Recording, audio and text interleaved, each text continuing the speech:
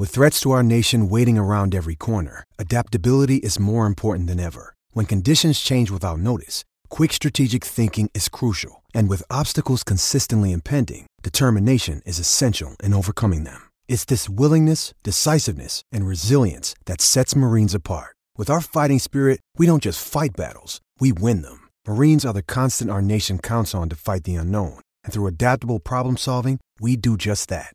Learn more at marines.com. Excuse me, Veronica. Yes, what is it, Brick? I would like to extend to you an invitation to the pants party. Excuse me? The party. The pants with the pants. Party with pants.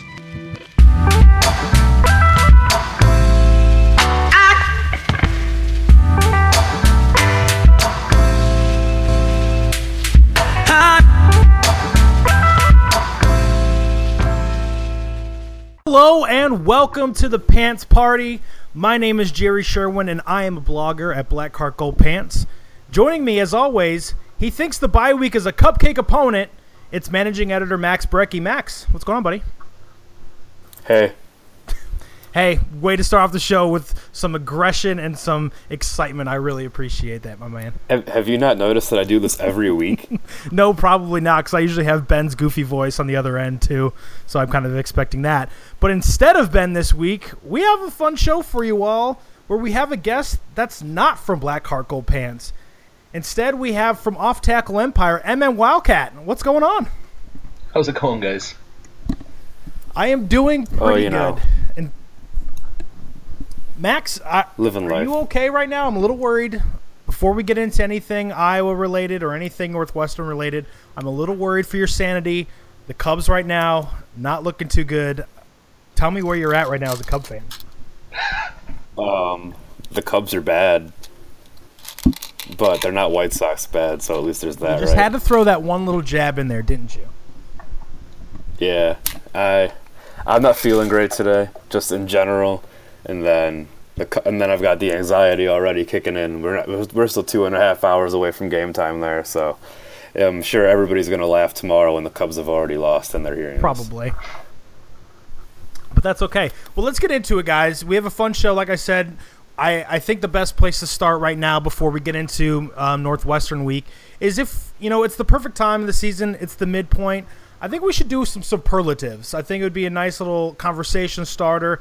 MN, I think that you can jump right into with some of the best moments that you've seen this season and some of the worst, because I got a couple of those questions for you too. But kind of it's a way to share some of the things for Iowa fans that might not have been tuning in to Northwestern football on the early parts of the schedule. Does that sound good? Absolutely. Well, let's start it right off the bat, and I'm kind of curious on who your MVP is, Max, for the early start of the season for Iowa, and who's yours for Northwestern? Well, I mean, I don't feel as though you can really go with anybody except for Nate Stanley or maybe even Nick Easley at this point for Iowa, because at least it's one. I'm going to go with Nick Easley. Why not? Because Nick Easley has made himself a valuable target. I don't think Iowa's offense is anywhere near what it is, and it's not that great to begin with, but I don't think it's anywhere near what it's been so far this season without him, because he's the favorite target of the new quarterback, and he's made it easy for him to adjust to being a first-year quarterback in the Big Ten. So I'm going to have to go with Nick Easley for those reasons. Boy, And yeah, man, for Northwestern, it's how do you choose for like a 3-3 team that has been blown out in two of those and just has looked like generally disinterested at points? I mean, it's been not fun. If you would have asked me like 3 games ago at the end of non-conference play, I legitimately, honestly would have had to tell you that Hunter Nicewander, the punter for Northwestern, was our MVP. And it would have been unironically. He was averaging like 49.5 yards a punt. I mean, it was amazing. And then Big Ten football rolled around, and he's been, worse than mediocre. Like, couldn't even punt for Wisconsin levels of bad. So that's a little punting humor, by the way. I brought now the whole off tackle, like, quota for the day of punting references. So I think we're all good. Other than that, it's tough because because he just broke the school's all-time record for yards. I have to say Justin Jackson's up there. As he goes, so goes the team. In games he's rushed for over 100 yards. Northwestern has won, perhaps unsurprisingly. In games where teams stuff him at the line, they lose. Like it's a pretty simple thing, but he's still averaging almost 5 yards of carry on the season, 4.7. And if I were choosing somebody on the defensive side of the ball, Nate Hall currently has 7.5 tackles for loss. He's a linebacker. That's about as good as it gets here. Clayton Thorson's been mediocre. It's tough to choose really anybody other than Jackson or Hall. I'm really glad that you brought up punting because we bring up punting at least once a week, and we've been talking incessantly about Iowa's punting problems for the last 3 weeks especially. And so you gave us an excuse to bring it up, but thank you very much. I appreciate that. Yeah, Ratstetter definitely wasn't going to get any of our MVPs. I know they've used Gersand. Is that the backup's name? Gersand. Jesus Christ, learn how to pronounce a word. I think it's Gersandi. What the hell? Like, is it just that? This is Kirk Ferentz is where he thrives. He's got nothing in the punting department. No, like 4-star quarterbacks to flip or anything. Or I was about to say when you first originally started talking about 47 yards a punt or whatever to start the non-conference schedule, Kirk Ferentz just got a little feeling in his pants. But then, yeah, not so much afterwards once he got into Big Ten. But yeah, it's honestly been frustrating for a lot of Iowa fans watching Ratstetter do the rugby punt. Especially once the Big Ten figured out all you had to do is just kind of run under it, fair catch it, you're going to have pretty good field position. As long as you don't let it bounce, he was going to get the yardage that he was intending to get. And actually, I think it was one of our writers, Jordan, looked this up and was talking about this the other day. Iowa's been actually, for the last about 5-6 years, really bad at punting. Like, I think that they average about 39.5 yards per punt. So in Iowa punting, we always joke that punting is winning and all that, but it surely hasn't been winning for the past in recent memory. But with fakes like Ron Kaluzzi's, you have to Iowa gets a pass in that regard, right? You brought in not only a graduate transfer punter, but then one who earns first downs. This is true. What a fake that was! Oh, glorious. As far as touching back on the MVP for Iowa, I'm kind of glad you didn't take Nate Stanley, Max, because that was my guy. As a sophomore, he's got nearly 1,300 yards, 15 touchdowns on the season on only 2 interceptions. He came up huge in the Iowa State game, and honestly, if it wasn't for that Penn State game escalating our hopes for this season, I think most Iowa fans would be thrilled with the production that he's put out in the field. Has he missed some passes downfield? Absolutely. Has he had a fumbling problem and some issues feeling the pressure in his face and on the backhand side? Of course he has, but he's a sophomore. He's only started 6 games. That's expected to me. And moving forward, I really like to see what how much he grows in the second half of the season, and it begins on Saturday against Northwestern. Yeah. That brings me to this question. Are you guys a little worried about, and I'm kind of just going to throw these in there since we can kind of do the preview at the same time since you're here. Are you guys worried about Nate Stanley beating you over top, or are you guys, as a fan base, kind of just focusing in on stopping Akram Wadley and then everything else is secondary? Well, it starts, I think, for Wadley. It's, we have memories of the 2015 game when he just obliterated us. Is that the year that? Yeah, that'd be it. Yeah, so 40-10, I think. I don't know. I drank it away. It's, but yeah, it starts with Wadley. But if I'm being honest, where I'd really be worried about getting beaten by Iowa is really underneath by Stanley.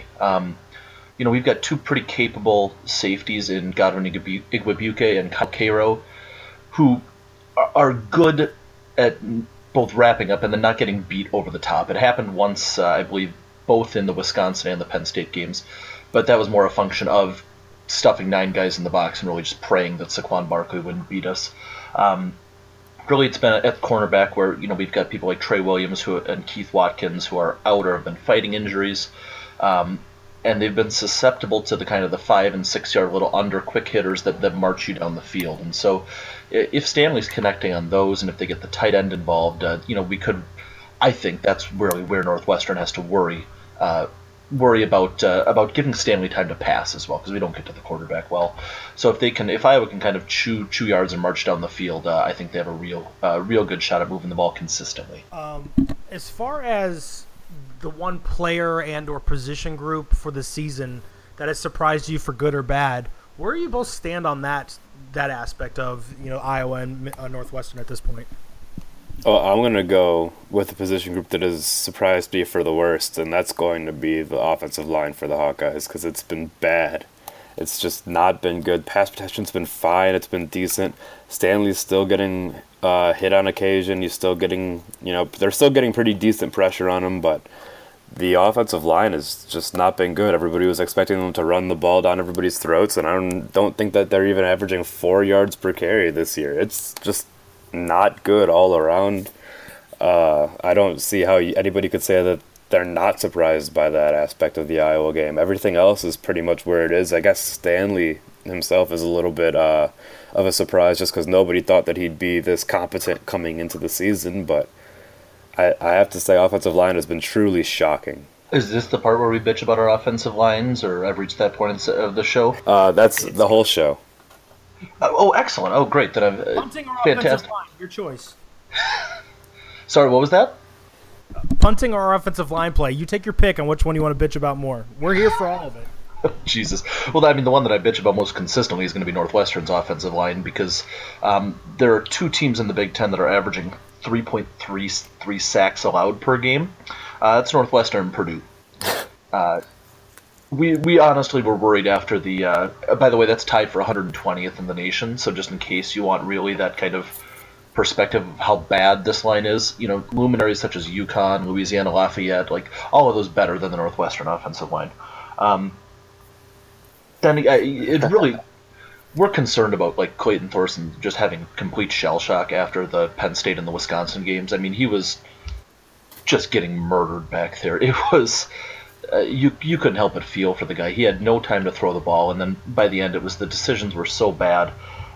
So it's been the offensive line easily that's been the most disappointing. Yet, no question for Northwestern.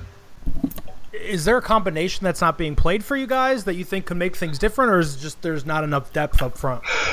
So Pat Fitzgerald, actually, it's great that you said that about combinations, because he was beating the drum all preseason in kind of that sanctimonious way that he's good at. Of course. The best five guys will play. The best five guys will play on the offensive line. And it turned out we don't really know who the best five guys are. Maybe the five who came out against Maryland last weekend, but we still don't know. There's no real winning combination there. I mean, the fan base is, I guess the sane part of the fan base has wanted offensive line coach Adam Cushing fired for the last 3 years now, and stunningly, Pat Fitzgerald values stability. So, no, there's not a great combination at this point that's working. It's just kind of disappointment across the board, unfortunately, because there are some real good, good individual talents or guys that we thought were good when they came in, and just the development's not been there yet. Yeah, that's interesting. I'm starting to think now. I'm kind of envisioning how I was going to win this game, and it seems like those guys up front, AJ Epinesa, if he had a good week of practice during the bye, and if they get him some more snaps, he might have a little bit of a field day. Oh, yeah, but they're going to have to give him the snaps. That's a big part of it. And, by the way, props to me for saying his name right for the first time all season long. Yeah. Not to toot my own horn, but I was going with Maui for a while because I just wasn't confident in myself saying the name. So. Yeah, so it's Epinesa. He's been saying Espinosa for a big portion of the season. What wasn't there something else in there, or was that just Espinosa? I think I might have done the Espinosa at one point. I might have called him Mini Minosa at one point. My dad's a Southside Chicago Pollock at this point, so we add S's into everything.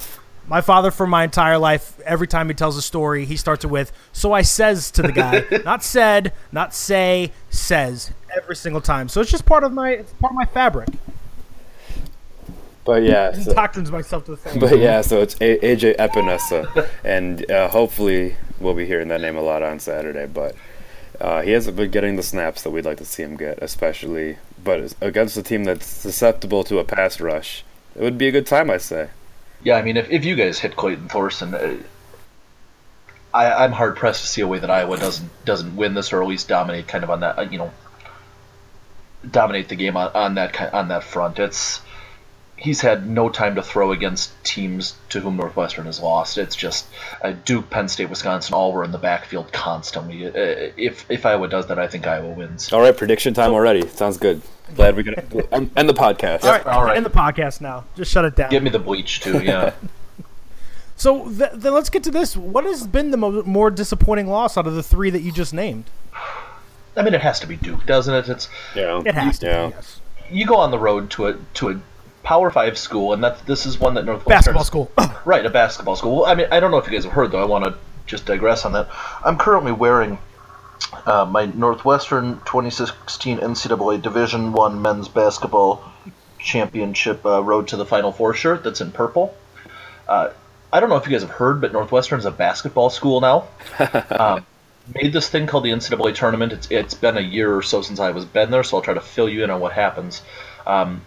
68 or 69 or 72, whatever number they're at, however many play-in games there are now. That many teams meet and play a single elimination tournament in various shit cities across the United States, like Greenville, South Carolina, and Salt Lake City, Utah.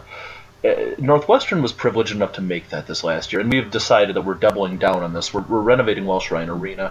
We're going all in on this basketball school thing. So football's just kind of a nice little thing that keeps the alumni happy in the meantime. Yeah, so is this the time to thank you for putting Doug Collins back in my life as a Bulls fan, or should I wait till later? Thank. Yeah, I meant that it was dripping with sarcasm. I didn't hear that, but I'm glad you were at least being sarcastic. I mean, have you guys seen him in the stands? Like, BTN cuts to him like 7 times a game. Yeah, and he's a lunatic. Oh, it's insane. Like, you almost are thankful that they've started cutting to Julia Louis-Dreyfus now, because his face was turning shades of purple. That, like, I mean, this is like blood pressure over 200 on the top end of that. I mean, that's not healthy. No. Yeah, that's why Garpax hired him. They were so worried about his health, they just needed to get him into a stable situation. They care for their own. I don't know if you've heard about that or not, but they like taking care of their guys. I've listened to 670 a few times. I know I know all about Garpax at this point. Max, most disappointing loss out of our two. I think I know where you're leaning, but let me hear it. I don't know. I don't remember either of them. I do recall one of them. You had quite a bit. I want to say schnapps, but I know that wasn't it. What was gin? Maybe. Yeah, that was the Penn State game. I mean, yeah, I did pick Iowa to. I didn't pick Iowa to lose against Michigan State, but I did tell everybody to be wary of the Michigan State game, and everybody literally laughed at me. And then we lost, and I felt really validated. So I'm not even disappointed, because I got to get some self-validation from that loss, as bad as that sounds. But yeah, I'd have to go with the Penn State one. They had it in their grasp, and it just didn't work out.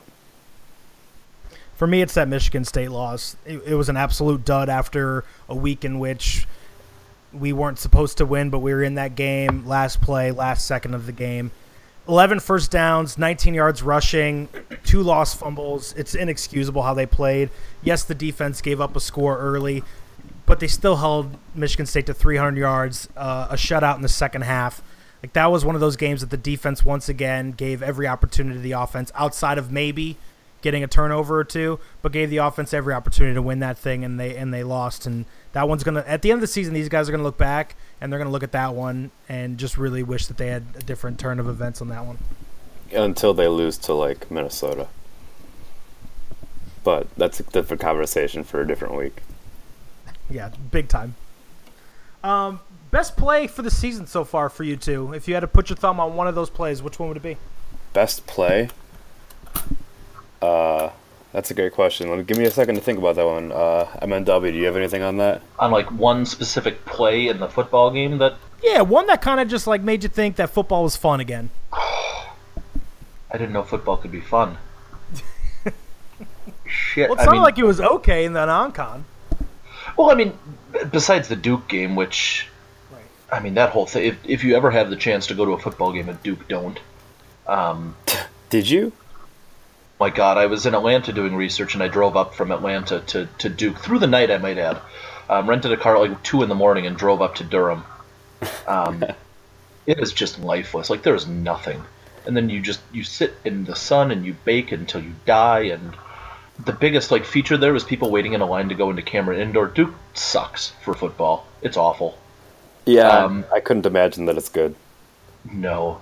I think the best play... There's, it was the Justin Jackson run where last week at Maryland, where the sea parted and the safeties had clearly, and the linebackers had just missed an assignment, or they had miscommunicated, and he walked into the end zone to make it 37-21. that was one where it was like, okay, we're not going to lose to an ACC school. Like, everything is still fine. We're still a mediocre Big Ten team. Otherwise, the first half, like the entire first half of the Bowling Green game, where, besides like a fumble or something, they came out from that just shit loss against Duke and just choked the life out of a toddler. It was really, really enjoyable to watch. Very visual. Thank you. It's I try for those metaphors that Graham doesn't let me publish over on OT to get them all out in casual conversation with people. But that was the moment where I was like, okay, we're not going to lose to Bowling Green. Like, it's not as bad as we think. Let's go play Wisconsin and see if we can like have a chance. And we had a chance, but that's how it goes. Do I have to pick an Iowa play? No, you don't have to, because I got an Iowa play for us. Can I go with the 87-yard loss on a fumble from the Mississippi State-Louisiana Tech game? Because that made me really, really happy. But I guess if I was going to go Iowa, I'd pick the Akron-Wadley run to, or what was that? That was a completion. That was a pass to tie up Iowa State at the end of the game. Absolutely, yeah, the 45-yard touchdown to force OT. The way he made that first guy miss and then dismiss like the gorilla tackle and then juke a corner and then plow right through him after he juked him to get into the end zone to tie that game up in a game that we probably should have lost it was the all Madden video game Akron Wadley that we've come to expect, and that one's like permanently saved in a file on my computer just for sad times that I can go back and watch it. Honestly, I think that the best part of that that best part of that, wow, words. You just said the word loss, and I was thinking loss a lot. The best part of that run, I think, actually, is the fact that Joel Lanning is on his face behind Akron Wadley. And whenever Iowa State fans bring up how great Joel Lanning is, I think I just saw a tweet from Wide Right Natty Light on Twitter before we got on here that said, wow, he's never even caught a pass, and he's like looking, and they're going to consider him for this award as like a joke, which is a stupid joke. Anyway, I digress. Their new folk hero is on his face trying to tackle Akron Wadley, who is like 30 yards ahead of him, and that makes me happy, because forget them, I hate them. Analysis right there. That was a long, rambling statement that made almost no sense, but it made me happy to get out there. I'm still trying to process that Wide Right. I'm still trying to process that Wide Right made a bad joke. I mean, there truly is a first time for everything. Oh yeah, they never are off kilter. They're always very, very clever, very funny. If you guys had to pick an X factor for the second half of this season, this kind of will get into our preview of the Northwestern game for you, MNW. But Max, let's start with you. Give me your X factor for Iowa, and then I'm curious to see what Northwestern's is for people to watch on Saturday. I'm going to say that the X factor ends up being Tristan Wirfs. And I'm going to go with him, the right tackle, because we'll see how this offensive line performs when they move him over or when they insert him into the game, and have Sean Welsh back over at his rightful position of left guard, is it? I think, it's left guard. So I think that will definitely kind of help sturdy the line. Hopefully the offensive line starts run blocking again, and Iowa can, get back to a respectable ground game, because they pulled it off a little bit against Illinois, but it was Illinois. Illinois is horrendous. Illinois made Iowa look very, very competent on offense, and we all know that they're not, at least so far this season. Well, yeah, so I definitely agree with that. He was going to be my pick as well, Max, to be honest with you, but I'm going to, just for the sake of being different, I think my X factor is going to be Noah Fant. We've seen the ability for him to get open downfield. Stanley hasn't been able to put the ball on him, the way that we want him to, especially once, they're kind of in the middle of the field. I think Fant needs to be the X factor. I think for them to open up the run game, it's going to help, obviously, having that offensive line solidify itself in this past week, and hopefully Wirfs can step in and be exactly what he is going to be for the next 3 years anyways. But having Noah Fant in the middle of the field and as a safety valve for defenses to not just come up, pack the box, and stop Akram Wadley where he's dancing all the time 5 yards behind the line of scrimmage. That's going to be huge for Iowa's offensive potential. Yeah, I would agree with that. I was thinking about saying the tight ends, but I figured that the tight ends have been relatively decent this far this season anyway. So I thought that might be a little bit of a stretch to say that they were the X factor. But on defense, what would you say? Probably Amani Hooker? Yeah, Hooker or Brandon Snyder. Either one. I know that Kirks is still saying he's trying to figure out exactly who's going to be back there, but I think it's one of those two for sure, solidifying that safety position, which has kind of been a roller coaster ride all season. Yeah, no, I would agree. Safety play definitely is the thing that is going to be the X factor, because the defensive line, they've been okay. The cornerbacks have been okay. Linebackers have been good. Safeties, a little bit more of a question mark. X factor for the rest of the season. Boy, I mean, we've talked about the offensive line. I think it comes down to that in part, so whether or not that develops. But to be honest, I mean, I have to put it on Clayton Thorson on some level. If we're going to talk about somebody who should, we're talking about him as a draft pick, perhaps getting the Trevor Siemian treatment. There were 2 passes last week that were intercepted by Maryland that were just unacceptable. Just bad throws, bad reads. Not quite sure what the deal has been with him, and I chalk part of it up to that shell shocker, that constantly just being looking over his shoulder. But at some point he needs to be making those throws, especially in a clean pocket that are allowing Northwestern to march down the field either with 5-yard completions or with 25-yard completions.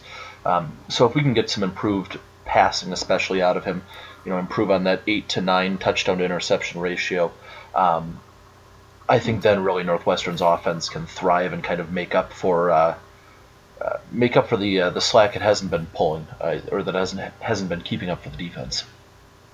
Yeah, I think it's interesting actually that you bring up Clayton Thorson and say that he needs to be kind of improved, because I think at Northwestern, I was looking earlier, are like 3rd in the conference in passing yards. I mean, that might have something to do with them playing behind in a few games, but especially against Wisconsin where they kind of got back into it.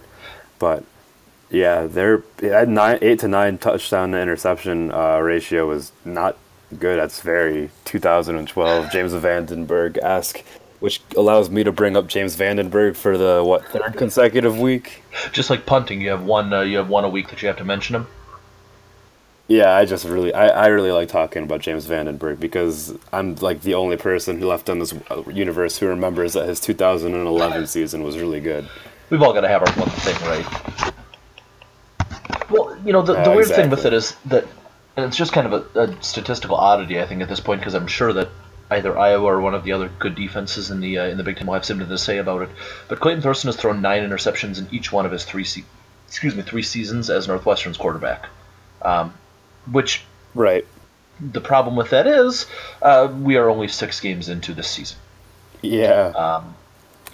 Which I mean isn't ideal, and he's completing passes at a higher clip than he has in years past. Similar yards per attempt, but at some point those mistakes are just are going to come back to bite Northwestern in the ass, and you're only improving on a 7-6 season right now, in which he went 22 touchdowns, 9 interceptions. So.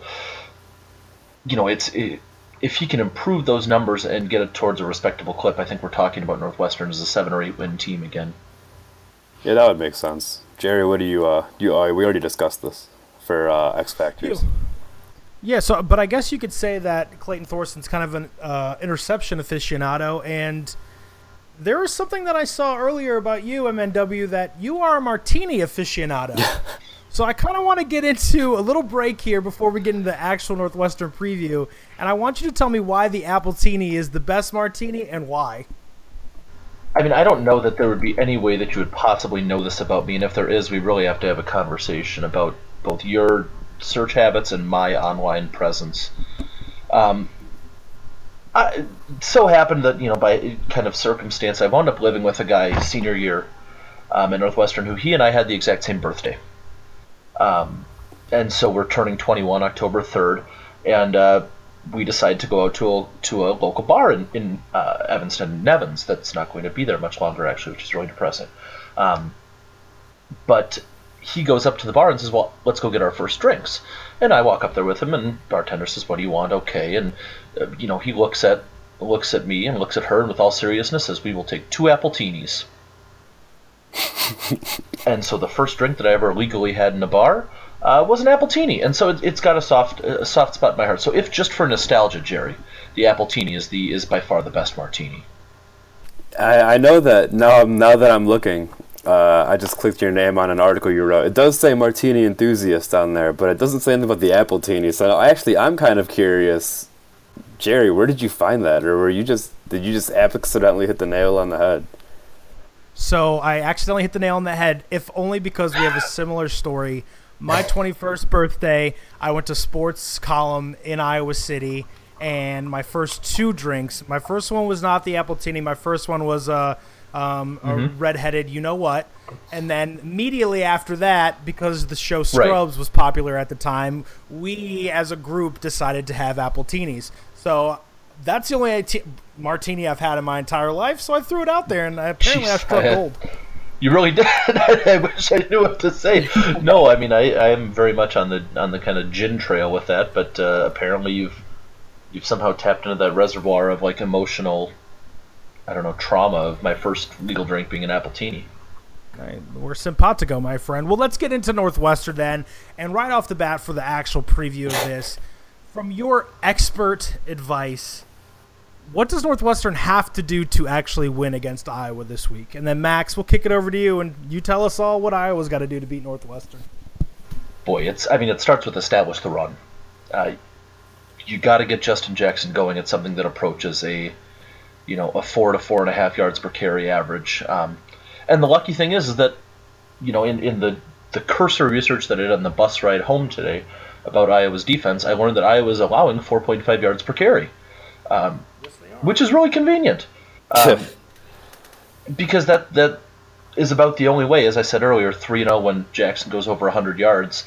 That seems to be the way that Northwestern wins. And if we can use Jackson to soften up the middle, as we finally demonstrated last week, Northwestern appears to have multiple receivers who are, I don't want to say pretty good, I'll say competent, and so it could be one of those dangerous returns to those halcyon days of 2013 or what have you, where 2012 when Northwestern would just dink dunk and kind of slice away slowly down the field. Well, not 2013, we lost that one, but the general point being where we kind of slowly make our way down the field, with no kind of urgency in mind, just 4-yard completion to some nondescript 2-star white guy at a time. I'm gonna say that Iowa needs to what was I going to say? I had a thought, and then we started talking about 2-star white guys, and I just thought all Iowa players. You were triggered. Oh, I was going to say that Iowa needs to. These go hand in hand. Get a pass, get a good pass rush going, and stop the pass. Iowa is third to last in the conference in pass yards allowed per game. And a lot of that has to do with the fact that they can't get pressure on the quarterback. Against Illinois, Jeff George Jr. had all day to throw the ball. Absolutely all day to throw the ball. And it was mostly because he and the Illini offensive line were actually really good at moving the pocket and giving him different pockets to kind of work with. But Iowa was just... They were not able to get anything on him. I don't know if they even hit him once. They might have hit him a couple times, but it just felt as though he was upright all day, and, that's Illinois.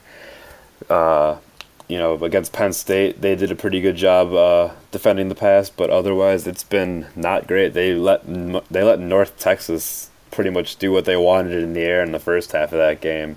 Iowa State did pretty much what they wanted through the air, and that was mostly because of some bad safety play, but Iowa needs to figure out how to get pressure on the quarterback and disrupt that pass flow. No, yeah, well said. I completely agree with you. They got to figure out a way to get that done because that's what killed them against Michigan State. They gave up those quick points through the air, and it was toast after that. Iowa's offense couldn't get going, and if it's going to be slippery sledding for them again and the offense can't get going for some reason, it's not going to be easy just going into what I keep calling and making fun of Kinnick East and just getting a game out there, because it's just Northwestern. That's what they always do against Iowa. You don't do it. Sorry, I did, and I'm already waiting for it to happen. Like it's one of those things that just at this point I always mark Northwestern as a loss, just so my expectations are that low, so I can be happy later. Welcome to every game as a Northwestern fan, though. I mean, that's what we're doing from the get-go. In that beautiful stadium. Well, you know what? You touched on it. This is where I'm just going to clear the paint. It's time, MMW.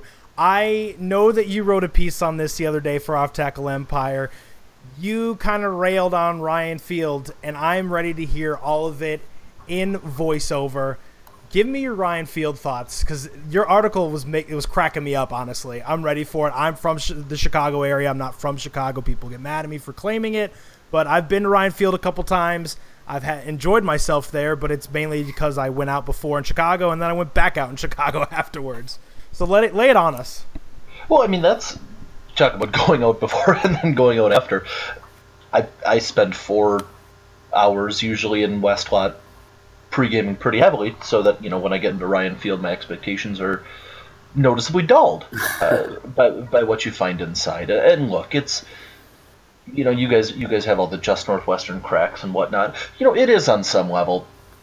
It's what you get at a university that de-emphasized athletics for the better part of 45 years. I mean, it's just not the nicest stadium in the world. And what do you do with that? And so the idea behind Ryan Field is that it has to be, almost kind of hauntingly beautiful in the way that, staring into some sort of Rothko painting is hauntingly beautiful when you're looking at shades of black. It needs to be, deadening in terms of the silence. It needs to be terrifying in terms of, oh my God, there are that many open seats at a Big Ten football game that's not at Purdue, or Maryland, I guess, now that having been there. And what's happened is, it's just, I mean, every time you think, wow, they're finally catching on to this idea that it's this kind of kitschy but fun thing for the 25,000 actual Northwestern fans who are there week in, week out. Just everything just gets ruined by some either corporate bullshit. I mean, you guys know a lot about ruining game day atmospheres with corporate bullshit. But I sure do. It gets ruined by that. Court. Right, exactly. Yeah, Mediacom Court. I mean, what is the Delta Dental Smile Cam or whatever? Case IH Red Zone. Oh, hell yeah, man. Yeah, so it's like, all those stupid things. And it's just, things where they throw out T-shirts and all that stuff. It just feels like that's going away. And in order to trot out some, hey, look at these animatronic race cars run on the scoreboard. You'll win either medium or mild wings at Buffalo Wild Wings if your car wins. Like, what the fuck? Like, is that really what I'm spending my in-game kind of stuff looking at? Money's, not to be all Northwestern about it, but money's not an issue. Like, make it something where you have families and you have students and you have, alumni season ticket holders actually wanting to come back. And then maybe you can even think about getting casual fans, from the from the Chicago area who might want to come out on a Saturday because they're bored and nothing's on TV, and it might be a nice day. I don't know. Jerry, I could go all day about it. It's just a frustrating kind of thing to continuously have stadiums taken over by Michigan State fans or braying Penn State fans or whatever it is.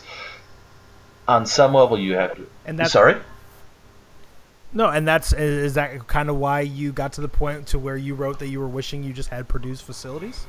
Boy, I mean, when I was at Purdue a couple years ago, like they're doing a couple things that it's like, that's kind of cool. Like, I would not mind seeing that at Northwestern. And one of those things was they had renovated that south end zone, and now I think they're saying it's going to stay that way for a while or something. But they put a whole beer garden in the south end zone. Ooh. Like, Jerry. That sounds nice. Yeah, and Jerry mentioned, like, you have to be pretty shit-faced to watch a game at Ryan Field.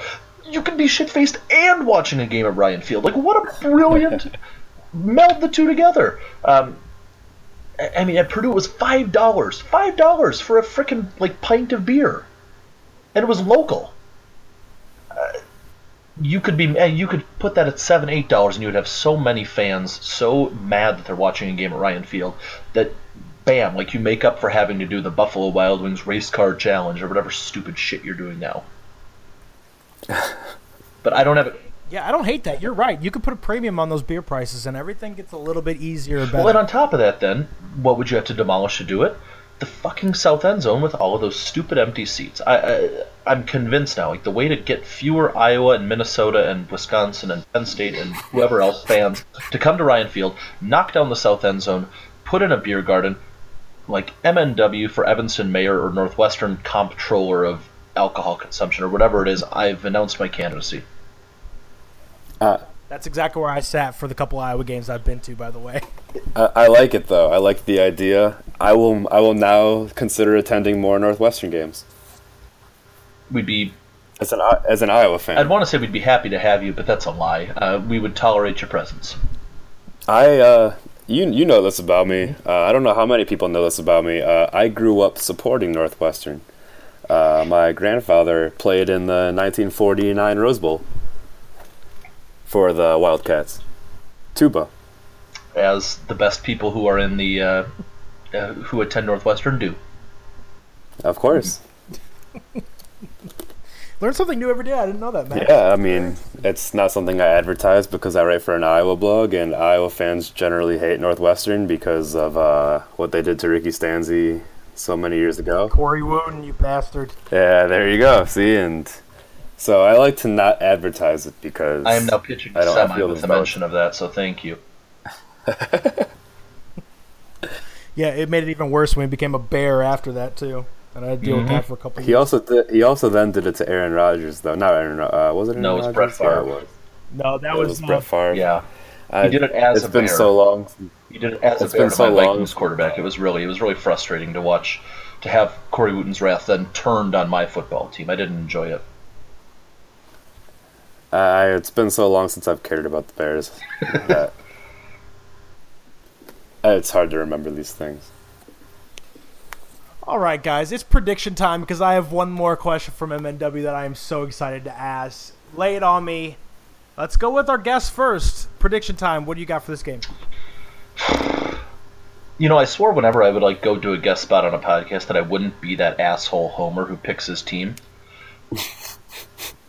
And Do what to you be want. honest, I don't know. I don't have a coin to flip right now because I would do that because it's going to end 27-24 with some heartbreaking game-end drive. I don't know who's going to take that drive though. So I don't know. I'm thinking of a number, 1 or 2. Max, what do you got?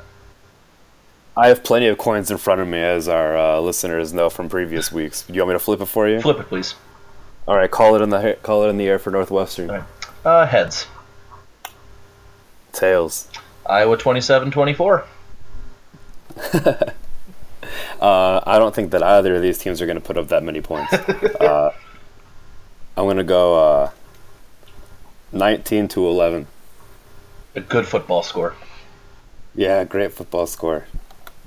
Yeah, and I was leaning 21-17 somebody, and like I told everybody earlier, I'm going into this game just assuming that Iowa's going to do Iowa things against Northwestern, and you might as well flip another coin. Do it for me. I got Iowa with heads.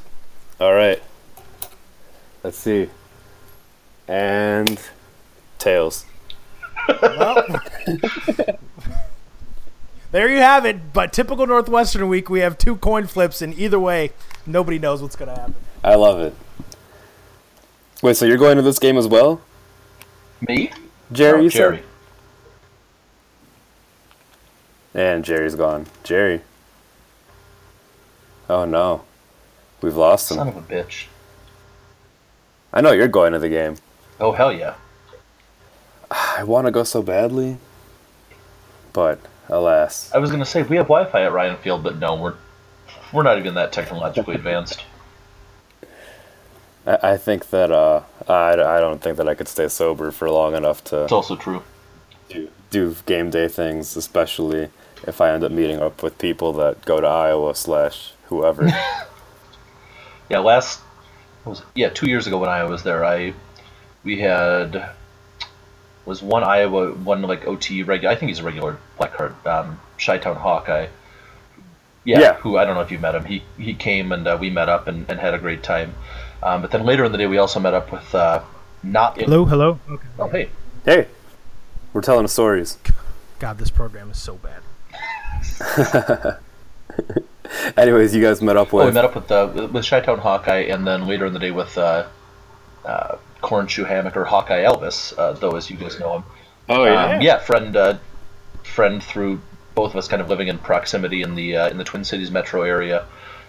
His daughter actually goes to a school that uses the Go You Northwestern fight song for their own school, and so I get a lot of angry texts from him when he goes to football games and has to listen to that song. I met up with the two of them and brought along, since you need to initiate the newcomers, brought along a bottle of my personal favorite, Malort, Chicago's Big Ten liquor. Oh yes. Yes. Right, and Hawkeye Elvis was not pleased with me. Wrote a pretty angry article, I think, in the wake of that, talking about how I was an asshole for bringing Malort and making him take a shot of it without telling him just how bitter it was. But there we are. Yeah, actually, I was involved with a Twitter conversation with him about that. He I forget even how it got brought up, but somebody brought up Malort, and I was just like, Malort is good, and he referenced, I have a Northwestern friend, and I had an idea that it was you. We killed a whole fifth of Malort that day. It was a good morning. Yeah, Malort is good. Well, I mean, then we lost 40-10 or some shit like that. So at that point, it was good morning, Jesus. The Malort just helped dull the pain. Something. Sure. Jerry, you said you were going in this game? No, I unfortunately am not anymore. I'm coming in for Ohio State weekend to Chicago, and I think we're just going to go mess around down in the city. As you should. Yep. Much better decision. So do you have anything else? Yeah, I want to touch on one more thing. So, and I'll just do it right. We'll go from right now. So before... No, we're not. We're leaving all of this in. Oh, yeah, great. Even better. So then everybody can know that Zencaster's awful and they will not be sponsoring this show. You want to leave that in? Leave it in, because it's been bad. All right, you hear that, Matt? Matt, we're leaving it. Anyways, I really just want to know. Obviously, you already mentioned earlier that Northwestern is a basketball school now. You guys are expected to be in the top 4 of the Big Ten this year. But you've met Bill Carmody, and he is one of the most interesting people to me, and for reasons that I don't really know why, but I've always found interest in watching Northwestern basketball when he was there. Like, him and John Cherno's relationship was super weird to me, and I never quite got it. Can you tell me how he is and what your experiences have been with him as a writer, blogger, and a fan? Oh, absolutely. So, like you mentioned that you liked watching his teams. That was part of the reason that I went to Northwestern in the first place. As sad as that is to admit, 2 years before I started there, they went they went over in Big Ten play, and so Bill C's got a special spot in my heart. I grew up watching him, because he would always frustrate the hell out of Dan Munson's Gopher basketball teams. Which, thank God I have a drink in my hand, because it would be terrible to remember that otherwise. But I was intrigued by that 1-3-1 defense, that backdoor offense, these weird scrappy little white guys in t-shirts hitting three-pointers, because I was that gangly, awkward kid who couldn't actually play basketball that well, but who was kind of field generally on my lowest level of traveling competitive basketball team. And we were really good at running the 1-3-1, so that's kind of why I got into it.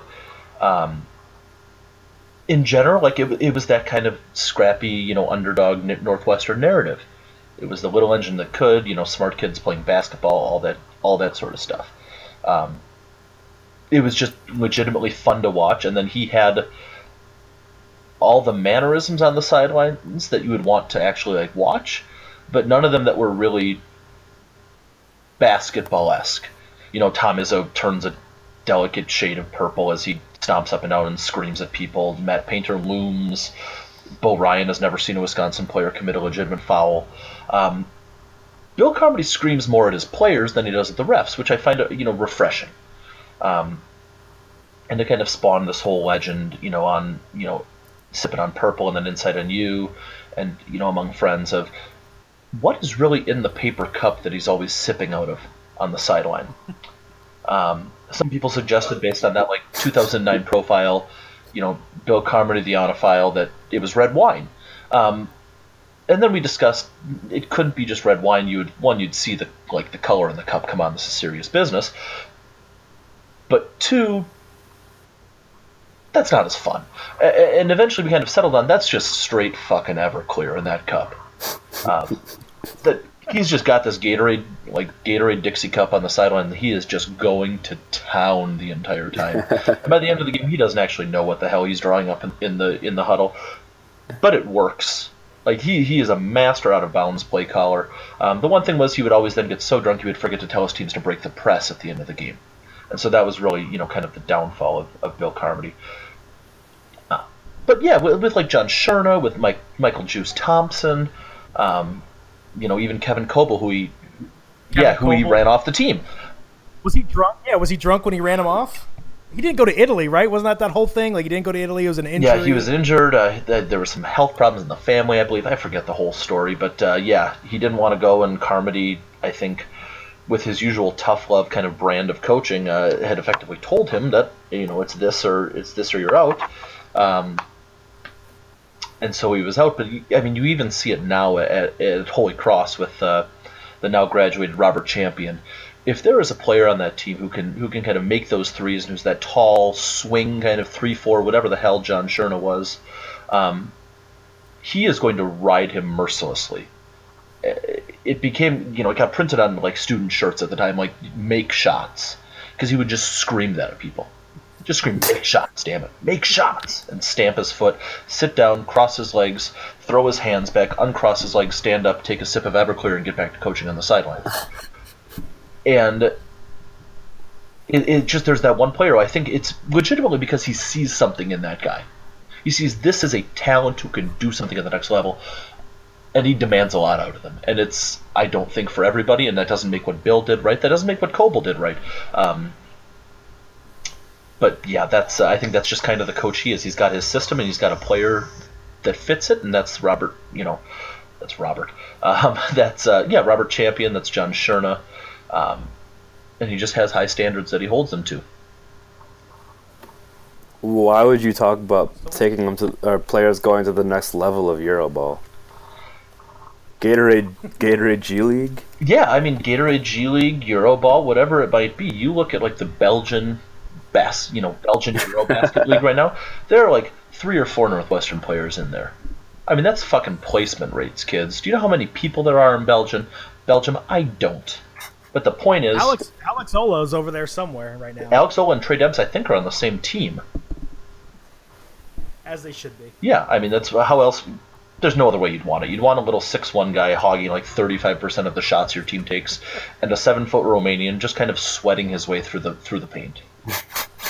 Sweating out the same Everclear that Carmody was drinking. I don't want to know what kind of shit they drink in Romania, man. It's that guy. But yeah, the other thing you asked was, I guess, what Bill was like in person. And I won't tell the entire story because I wrote a very long post about it on OTE that you guys can go look up. I think it's just called I Met Bill Carmody, and he hasn't lost since. This was actually, I've returned close to the scene of the crime because I'm live from Boston right now. So I had this buddy who's in Boston in med school, and I decided to come out to visit him one spring because we hadn't seen each other in a while. So book a flight, come out here, but we'd scheduled it around a week where Holy Cross was playing at Boston University. So I literally scheduled an entire trip from Minnesota to Boston just to see Bill Carmody. And Greg, I guess. Sorry, Greg. But no, we go to this game. It ends. We're kind of making our way down, and the players, the fans, the referees, the coaches, everybody exits out the same 6 doors at the end of this high school Bush League gym that Boston uses. And so Greg and I are realizing, oh shit, he's doing his radio show on the other side. We're not going to make it over there, but we can make it to the doors and waylay him on the way out. And they just lost by 15. So sure enough, we're standing by the doors to the locker rooms, and there comes poor Bill Carmody, and he sees us both standing there wearing Northwestern sweatshirts. And the poor guy, he already is a very dour fellow. He gets this just oh fuck look on his face. And then it kind of softens, and he smiles, and he goes, "Hey fellas, how's it going?" and like we shake his hand. We're joking. So we miss you at Northwestern. Sorry about the loss today, but great to meet you. We admired you. We hope it goes well for you. And he looks at us, and I'll never forget. He goes, "Can either one of you make shots?" And we were so starstruck in that moment, which is the stupidest thing to say, that I was starstruck by Bill Carmody. But we're starstruck, and we're like, "Oh my God, if we can, we learned it from you, Coach." And he just kind of like smiles and gives us a sad little, like one of those little hand flip waves that he always used to do, and just walks away. And as we walked like back to the tee, we were both in such like stunned silence. We didn't know what to say for a full 5 minutes. It was like, yep, that is about as like Carmodian as a conversation could have gone. Like, can you make shots? Nope. All right, well, fuck off. But yeah, that's my love of Bill Carmody, kind of distilled down into 5 minutes, I guess, which is sad to say that it probably could have gone for half an hour. That's fair enough. I mean, we don't have anybody that we can say that we used to love, because there's nobody worth loving before. I mean, now though, Iowa has like the most upright, like hall patrol or school bus monitor kind of coach in the Big Ten, right? He'll report anybody who violates anything. I respect it. You got to. I mean, a man's got to stick to his guns. Win, graduate, do it right, MMW. I don't know if you heard about it or not. But not in that order, right? Well, yeah. Do it right first. Graduate second. Winning, sure. And hire family members along the way to help you do it. Hey, now you shut your mouth. Or have them forego scholarships to play. So it works for both sports, you see? It's perfect. He has a love for baseball, damn it. Yeah, he wants to play baseball, come on. I can only apologize. All right. It's kind of scary, real quick, just to touch on this, to end this Bill C conversation. The way he dropped the can you make shots thing, that gave me a little like that's football shudder from Kirk Ferentz, and like his Everclear cup just makes me think of what the hell Kirk might be chewing on all the time, and then like his note card obsession, and then Kirk does this thing when he comes out of the tunnel, he does a little hand wave, he just like flips his hand up in the air, it's kind of like weird and sissy like. They're kind of giving me some like Kirk Ferentz, like, oh my God, we have Bill Carmody as a football coach. Oh my God, like the cover 2. The one bad year, 2012, like Bill Carmody's 2007, 2008. It makes a lot of sense. Well, that's why you guys come to the pants party, because now your head football coach is Bill Carmody. Congratulations, everybody. Look what you did. All right, we're going to wrap it up there. To our guest, MNW, thank you so much for joining us today. All of our fans out there, go check out his stuff at Off Tackle Empire. Or don't. Or don't. Yeah, whatever. Either way. It's shit either way. Maybe wait till next week and then go check him out, give him all the clicks that he deserves. But guys, also as well, if you guys can go on to iTunes and leave us a rating and review, it helps us out tremendously. Maybe eventually we will get somebody to come on here to help us out with some plugs. That's not Zencastr. And we will go from there. I wish you all a very good week and an Iowa Hawkeyes victory on Saturday. And for Max Brecky, I'm Jerry Sherwin. Go Hawks. Go Hawks, beat Northwestern.